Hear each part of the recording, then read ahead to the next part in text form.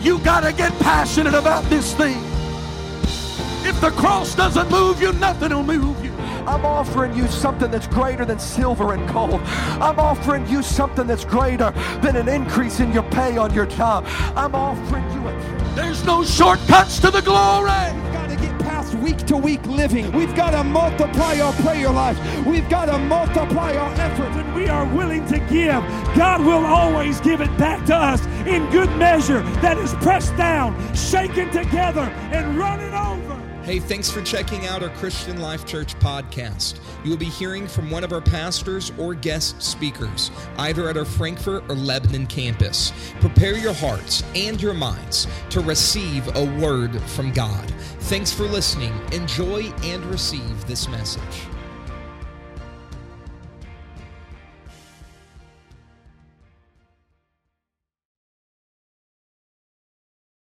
You should go to camp. Amen. I want to draw your attention tonight to Ephesians chapter 4, verses 1 through 7. I have a simple title. I don't even know that I'll explain my title halfway, but my title is simply A Time for Your Intro. Time for Your Intro. Ephesians chapter 4, verse 1 through 7, and it reads like this. I, therefore, the prisoner of the Lord, beseech you that ye walk worthy of the vocation wherewith ye are called, with all lowliness and meekness and longsuffering, forbearing one another in love, endeavoring to keep the unity of the Spirit in the bond of peace. There is one body and one Spirit, even as ye are called into one hope of your calling, one Lord, one faith, one baptism, one God and Father of all, who is above all and through all and in you all. But unto every one of us is given grace according to the measure of the gift of Christ. Again, for just a few moments, I'll do more teaching than preaching, but I want to teach for a little bit. Time for your intro. If you wouldn't mind putting your Bibles down, and I promise that I'm going to do my best to bring us all together tonight. Is that all right? You all have shown up, and I'm glad, and I couldn't be more grateful, but you didn't show up for me, you showed up for Him. And if nothing else, I hope that we can be in one mind and one body as we hear from Him tonight. I want us to pray that God would have His way in this service and that He'd use me as a vessel. Can we pray tonight? Lord, we thank you, Jesus. I pray, God, in every word that I say, let it be used of you, God. Let it be directed of you, Lord. I pray that tonight I'm in your will, God, and that I can truly be underneath your glory and your praise and your worship, Lord, and everything that we give to you, God. I pray that I rest in that anointing, Lord. I pray that you'd have your way in my mouth and my lips. Let me speak with clarity and understanding, we pray tonight, in the lovely name of Jesus. And the church said amen. Why don't you turn to your neighbor and say, time for your intro as you're seated tonight. Amen. As I was being asked to teach and preach tonight, I often ask the Lord, what is it that I need to learn more, and how do I grow more in Him and as part of the body? I try my best, if the Lord hasn't necessarily laid something on my heart for others, to preach to myself. And so that's how I form a lot of the things that I study and I go through. I often study and try to learn more about myself. I read not just the Bible, and it is first and foremost in my life, but I also try to read books on bettering myself. How can I be wise as a serpent, yet harmless as a dove? How can I give a better first impression, yet not forsake my true self? I think most of us would probably like to be like that. In fact, when you look at social media, the whole model is set up for us to give amazing first impressions. Every time we put a post, it's how many likes can I get? How many loves will I get, or laughter can I get? Can I be an influencer? How can I go viral? Listen, for some of you elders, that's a good thing now. If you go viral, that means everybody loved your stuff and everyone shared it. But back in the day, if you were the cause of a virus spreading, being viral meant you stayed home. And so now it's something that people love to do. How do I get noticed? How to become the most valuable person on the entire internet?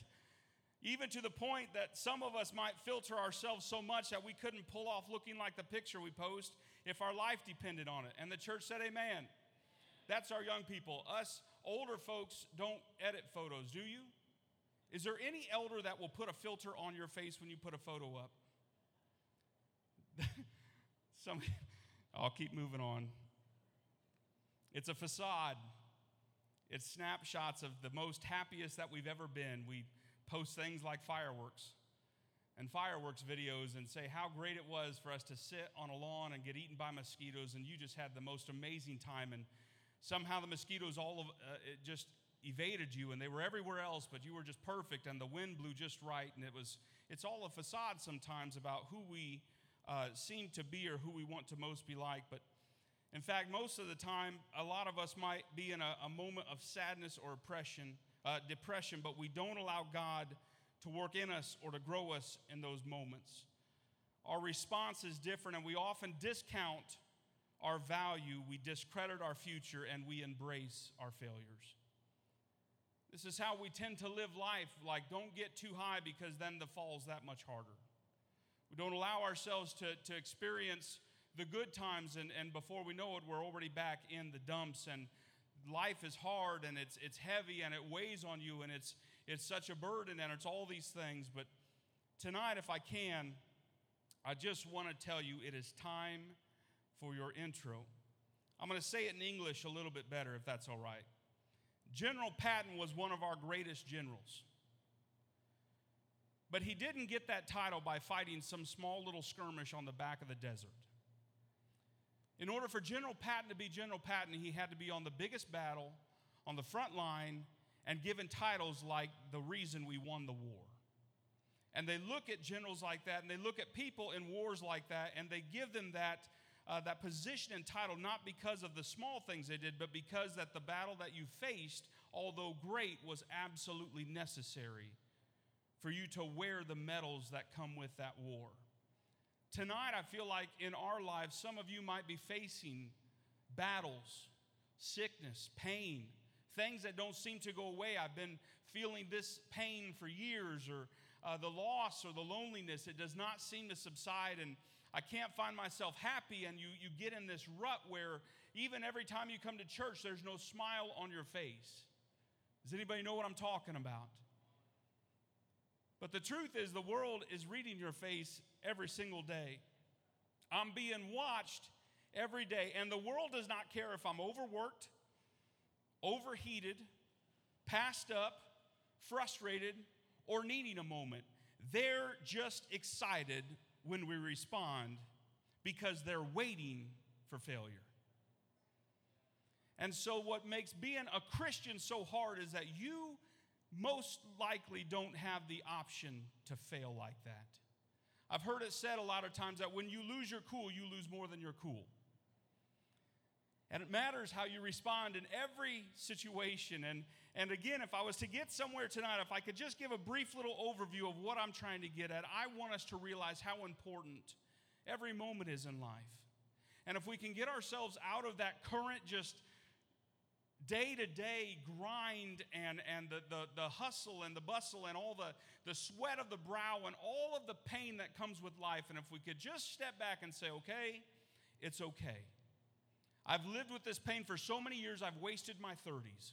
I've wasted my 40s. I've wasted my 20s. I've wasted my childhood because I've lived in this pain, and I was not able to step back for a moment and just say that God still has a plan for me. And God still wants to use me and work in me and thrive in me.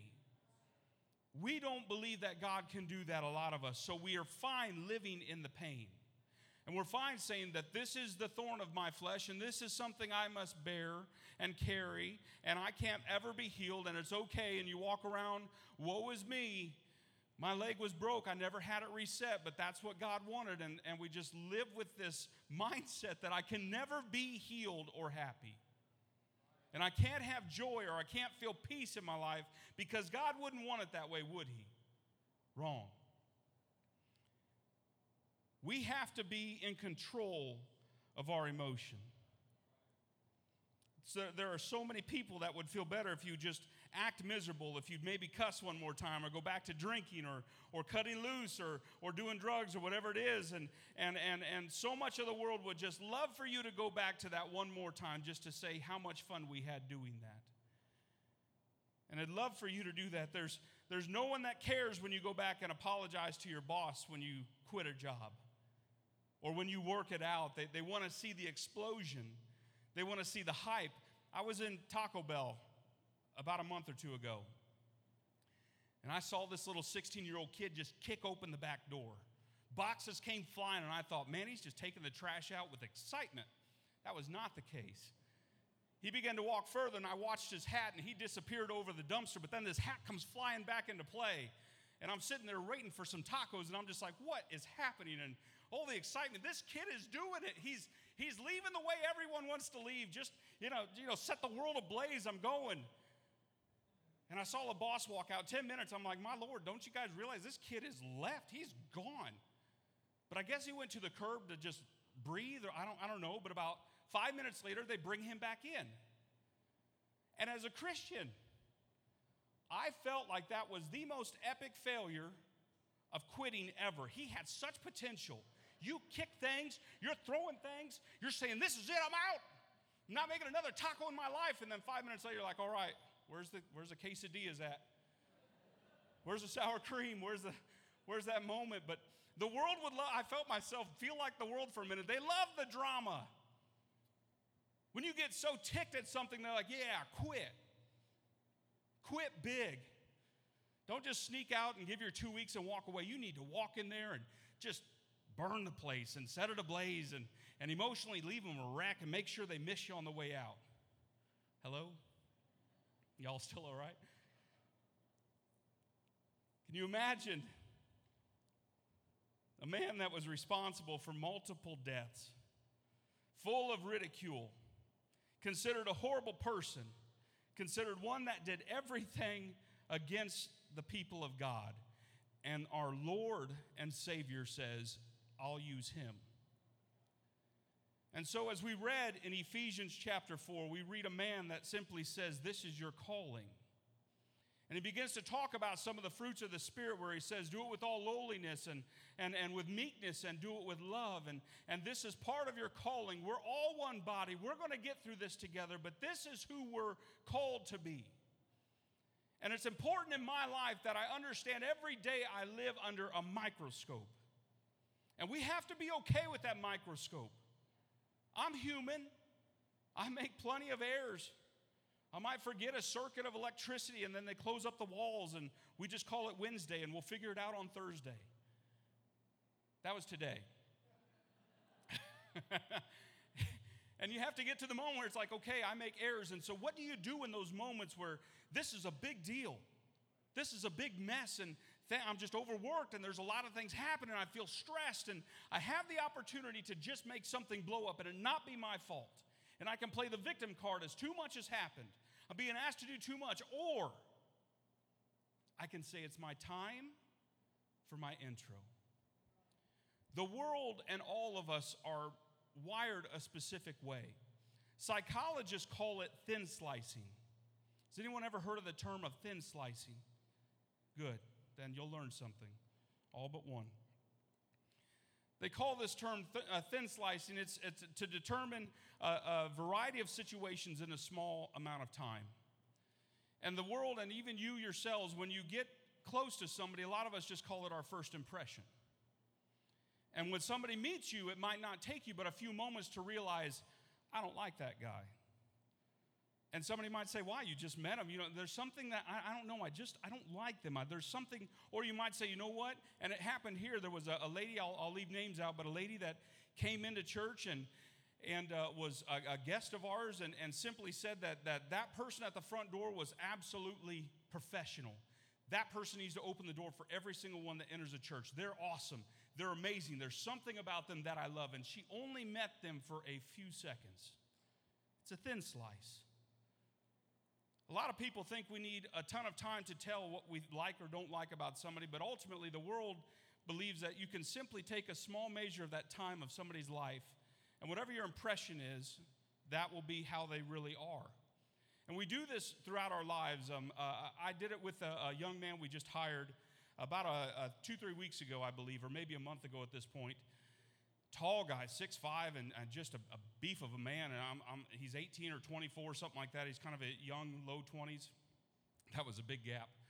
And he's standing there, and my company, they call it the Brandon method because I'll just talk to people.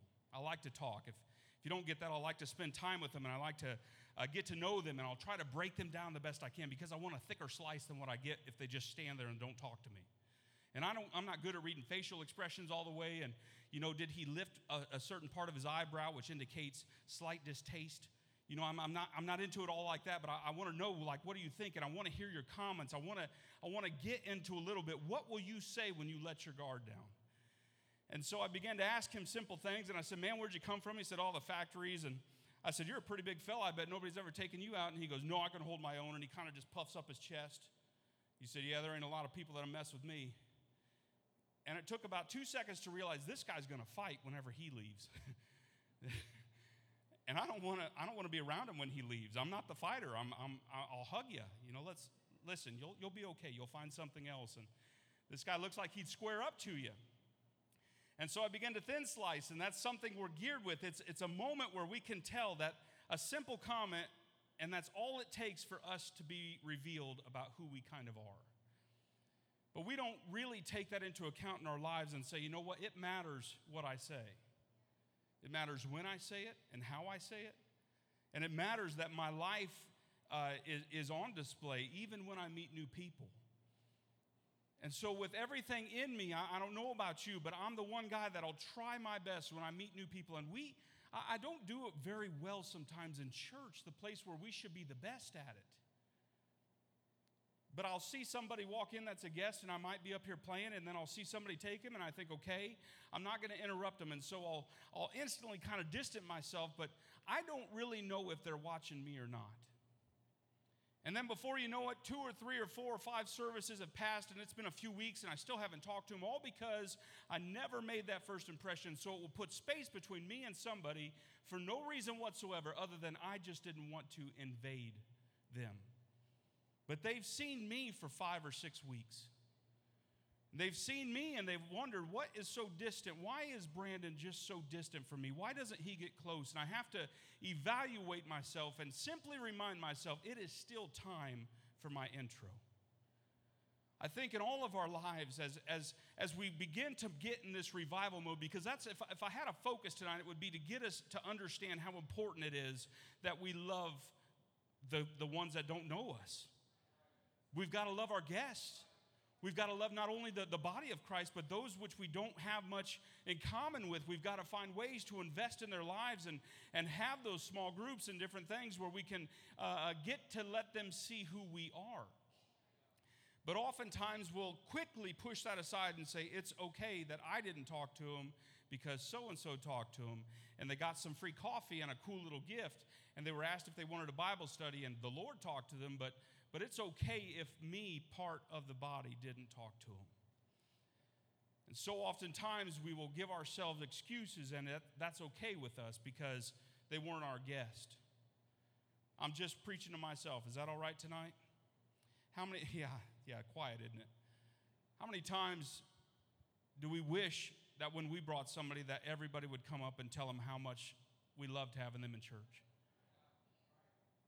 How often is it that when we invite somebody, we pray, Lord, let the pastor talk about salvation and let him talk about how awesome it is to be in church, and let the Spirit of God fall. Let the Holy Ghost fill my friend. And we just get so excited for the simplest things because the opportunity is there, and yet the rest of us don't really realize it is our time for an intro.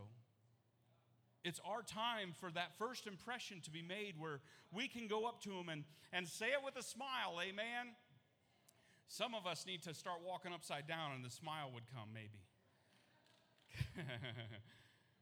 Because so many of us are so used to not letting our face move, and we think this is okay because I'm me and I'm going through a lot, and you don't understand. We wear that thorn in the flesh on our face, but they say that a smile is so contagious and so useful. In fact, they say that in psychology, I try to read some books on this where they studied every muscle in the face, and they would combine different muscles, a smile or a nose flare, and they said how rare it is if you can just flare one nostril and all this weird stuff. But they documented making these different faces and what that meant as an emotion.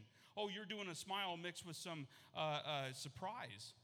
And now you're doing a frown mixed with a lot of anger, and you're doing all these different things. And they realized the more that they would do these faces, trying to work their emotions, that their bodies and their lives would mimic what they had done. And so as they would work on some of the frowns and the snares, they realized day by day that, man, I don't feel so good. Psychologist, running test would recognize, I just don't feel good. And so the next day they said, okay, now we're going to document our feelings. And so they worked on the smiles and they worked on the happy looks and all that different things. They said, man, I feel pretty good. And they realized that your face is actually connected to your emotions. It's okay that you smile. Even if it's not at me, it's okay that there is some laughter and some joy in your life. It's not about the downs. It can be about the ups as well and about the good parts of life. Amen. And so the first thing I must learn about myself is my first impression. I have to get better at letting people see the Jesus in me. It only takes a few minutes to give people all that they will ever see and know about me. My impression matters. And the second thing that we have to look at, and again, I'll be about 10 more minutes and I'll shut her down. Is that all right? And it's simply, what do they see when they look at me? Paul was the only person that openly ripped into another apostle. And he went after the big dog, Peter. And Scripture records it when Paul says, and I'm paraphrasing, all right? It's in there. You can look it up. Paul would simply say, when he was around Gentiles, he loved and acted like a Gentile, but when the Jews came around, he changed himself, and I confronted him. And he was very abrasive. Some of you really would have loved Paul. According to the world, he was short. Nothing wrong with being short, amen? So he was short and stocky and all these sort of things, and he persecuted Christians, but then he became a lover of Christians and the whole gospel, and he was a self-proclaimed apostle. And he walked up to the big dog and goes, "You're out of line, hypocrite." And he was, in his words, telling him, listen, you have got to change who you are. Because when you're around Gentiles, yeah, you love them, but as soon as your buddies come around, as soon as the church folk get around here and all the Pharisees and Sadducees show up, all of a sudden you're too good for these people, and you realize what law used to say, and you're still living under that. You know why God chose Paul? Because that was the one person that the Jews probably still hated after he converted him. And so that gave Paul the ability to not get close to the people that were stuck in their ways, but to push Paul and to say, okay, now go to Ephesus. Okay, now go to Rome. Okay, now you're going to go to Corinth. Okay, now you're going to go to Galatia. You're going to go to all these places. What about my home? They don't like you. Go to these other places. And he began to grow and build churches. Do you realize the church of Ephesus is Turkey? Have you watched what Turkey is today? They're not Ephesus. They're nowhere like what the Bible talks about, and we're all in the same body. It's like, you people hate Israel. There's a lot of friction and different things about a country now, but that church, politics are politics, but that church loved the people of God. And he began to talk to him, and he would say, put on the fruits of the Spirit. And he would talk about how important it was, the lowliness, the meekness, and to do it with love. Those fruits of the Spirit, I've talked about them a lot from this very sacred desk and pulpit, but it's important that we start every day out by praying and praying that God would not only counsel us, but put those fruits of the Spirit on us.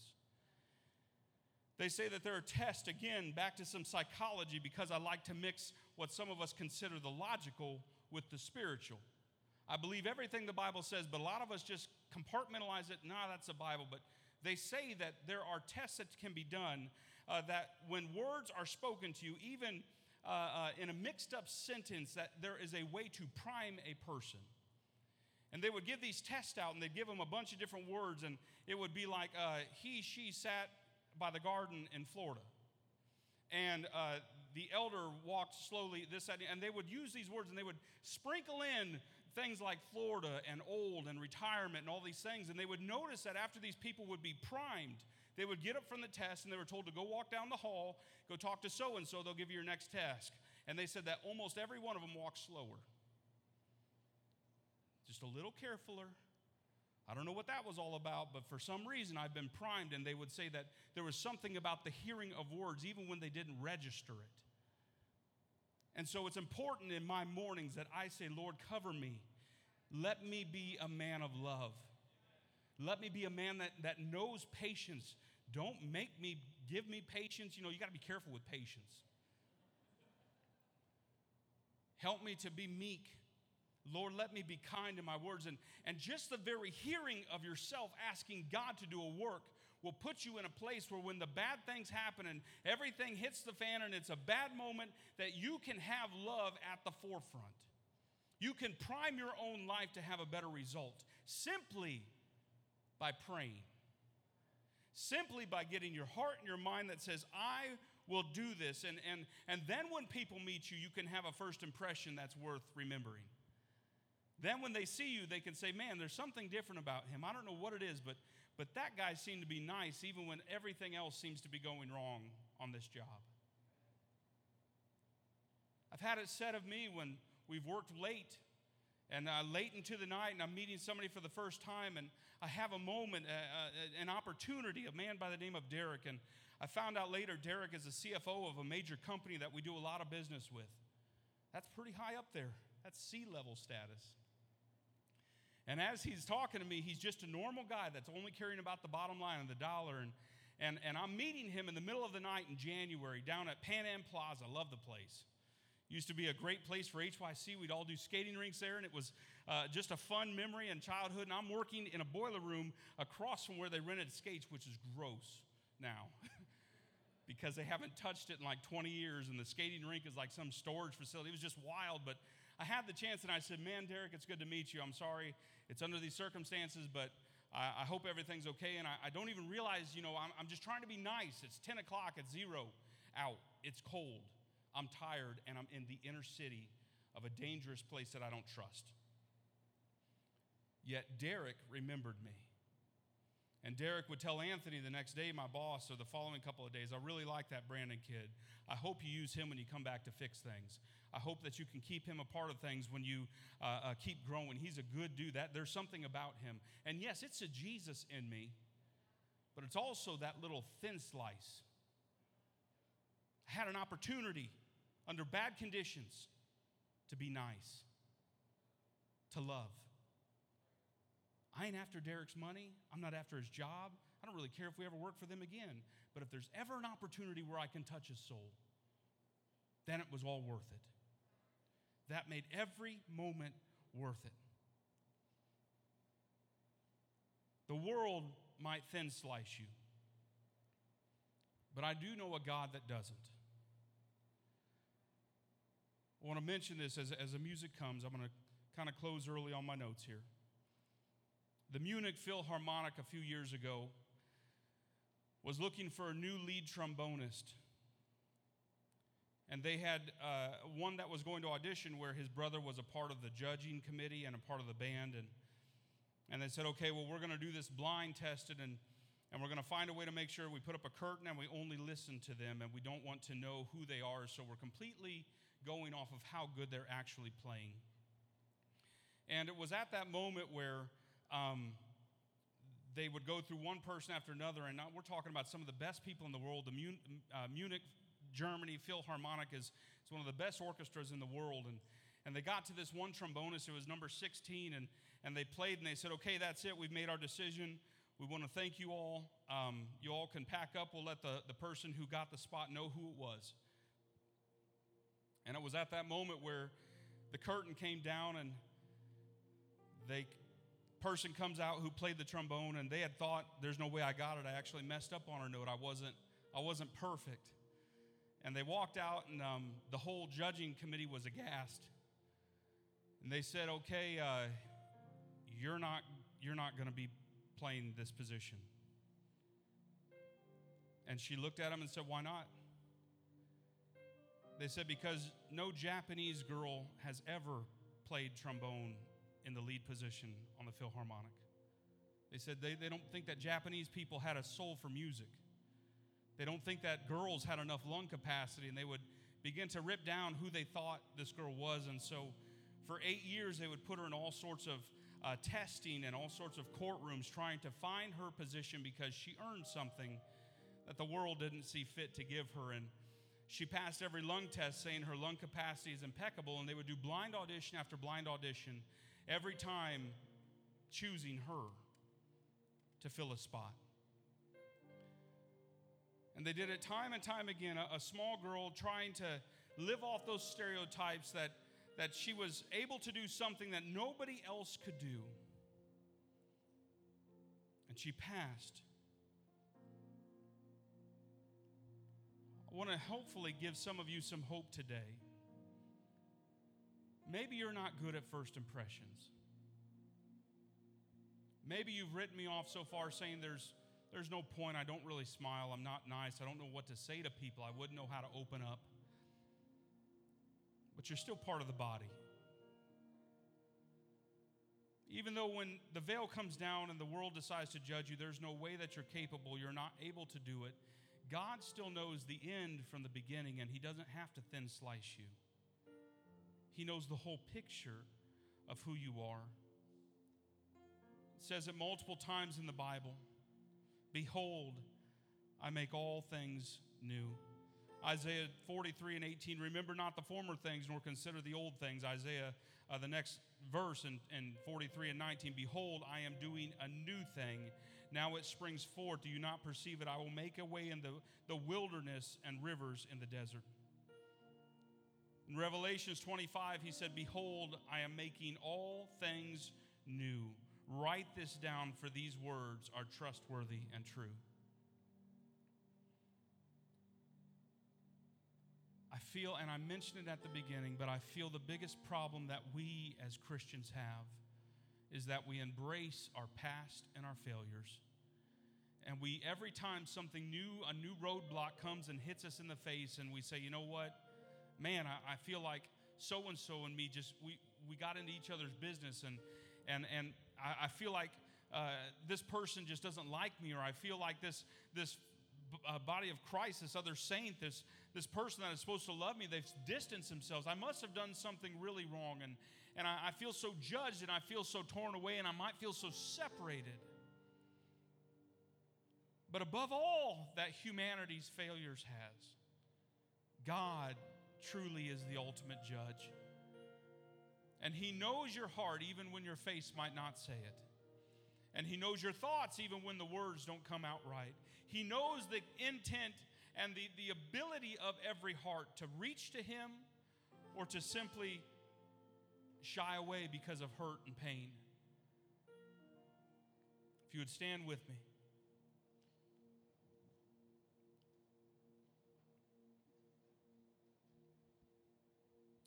Paul said it like this: I, therefore, the prisoner of the Lord, beseech you that ye walk worthy of the vocation wherewith ye are called, with all lowliness and meekness, with long suffering, forbearing one another in love, endeavoring to keep the unity of the Spirit in the bond of peace.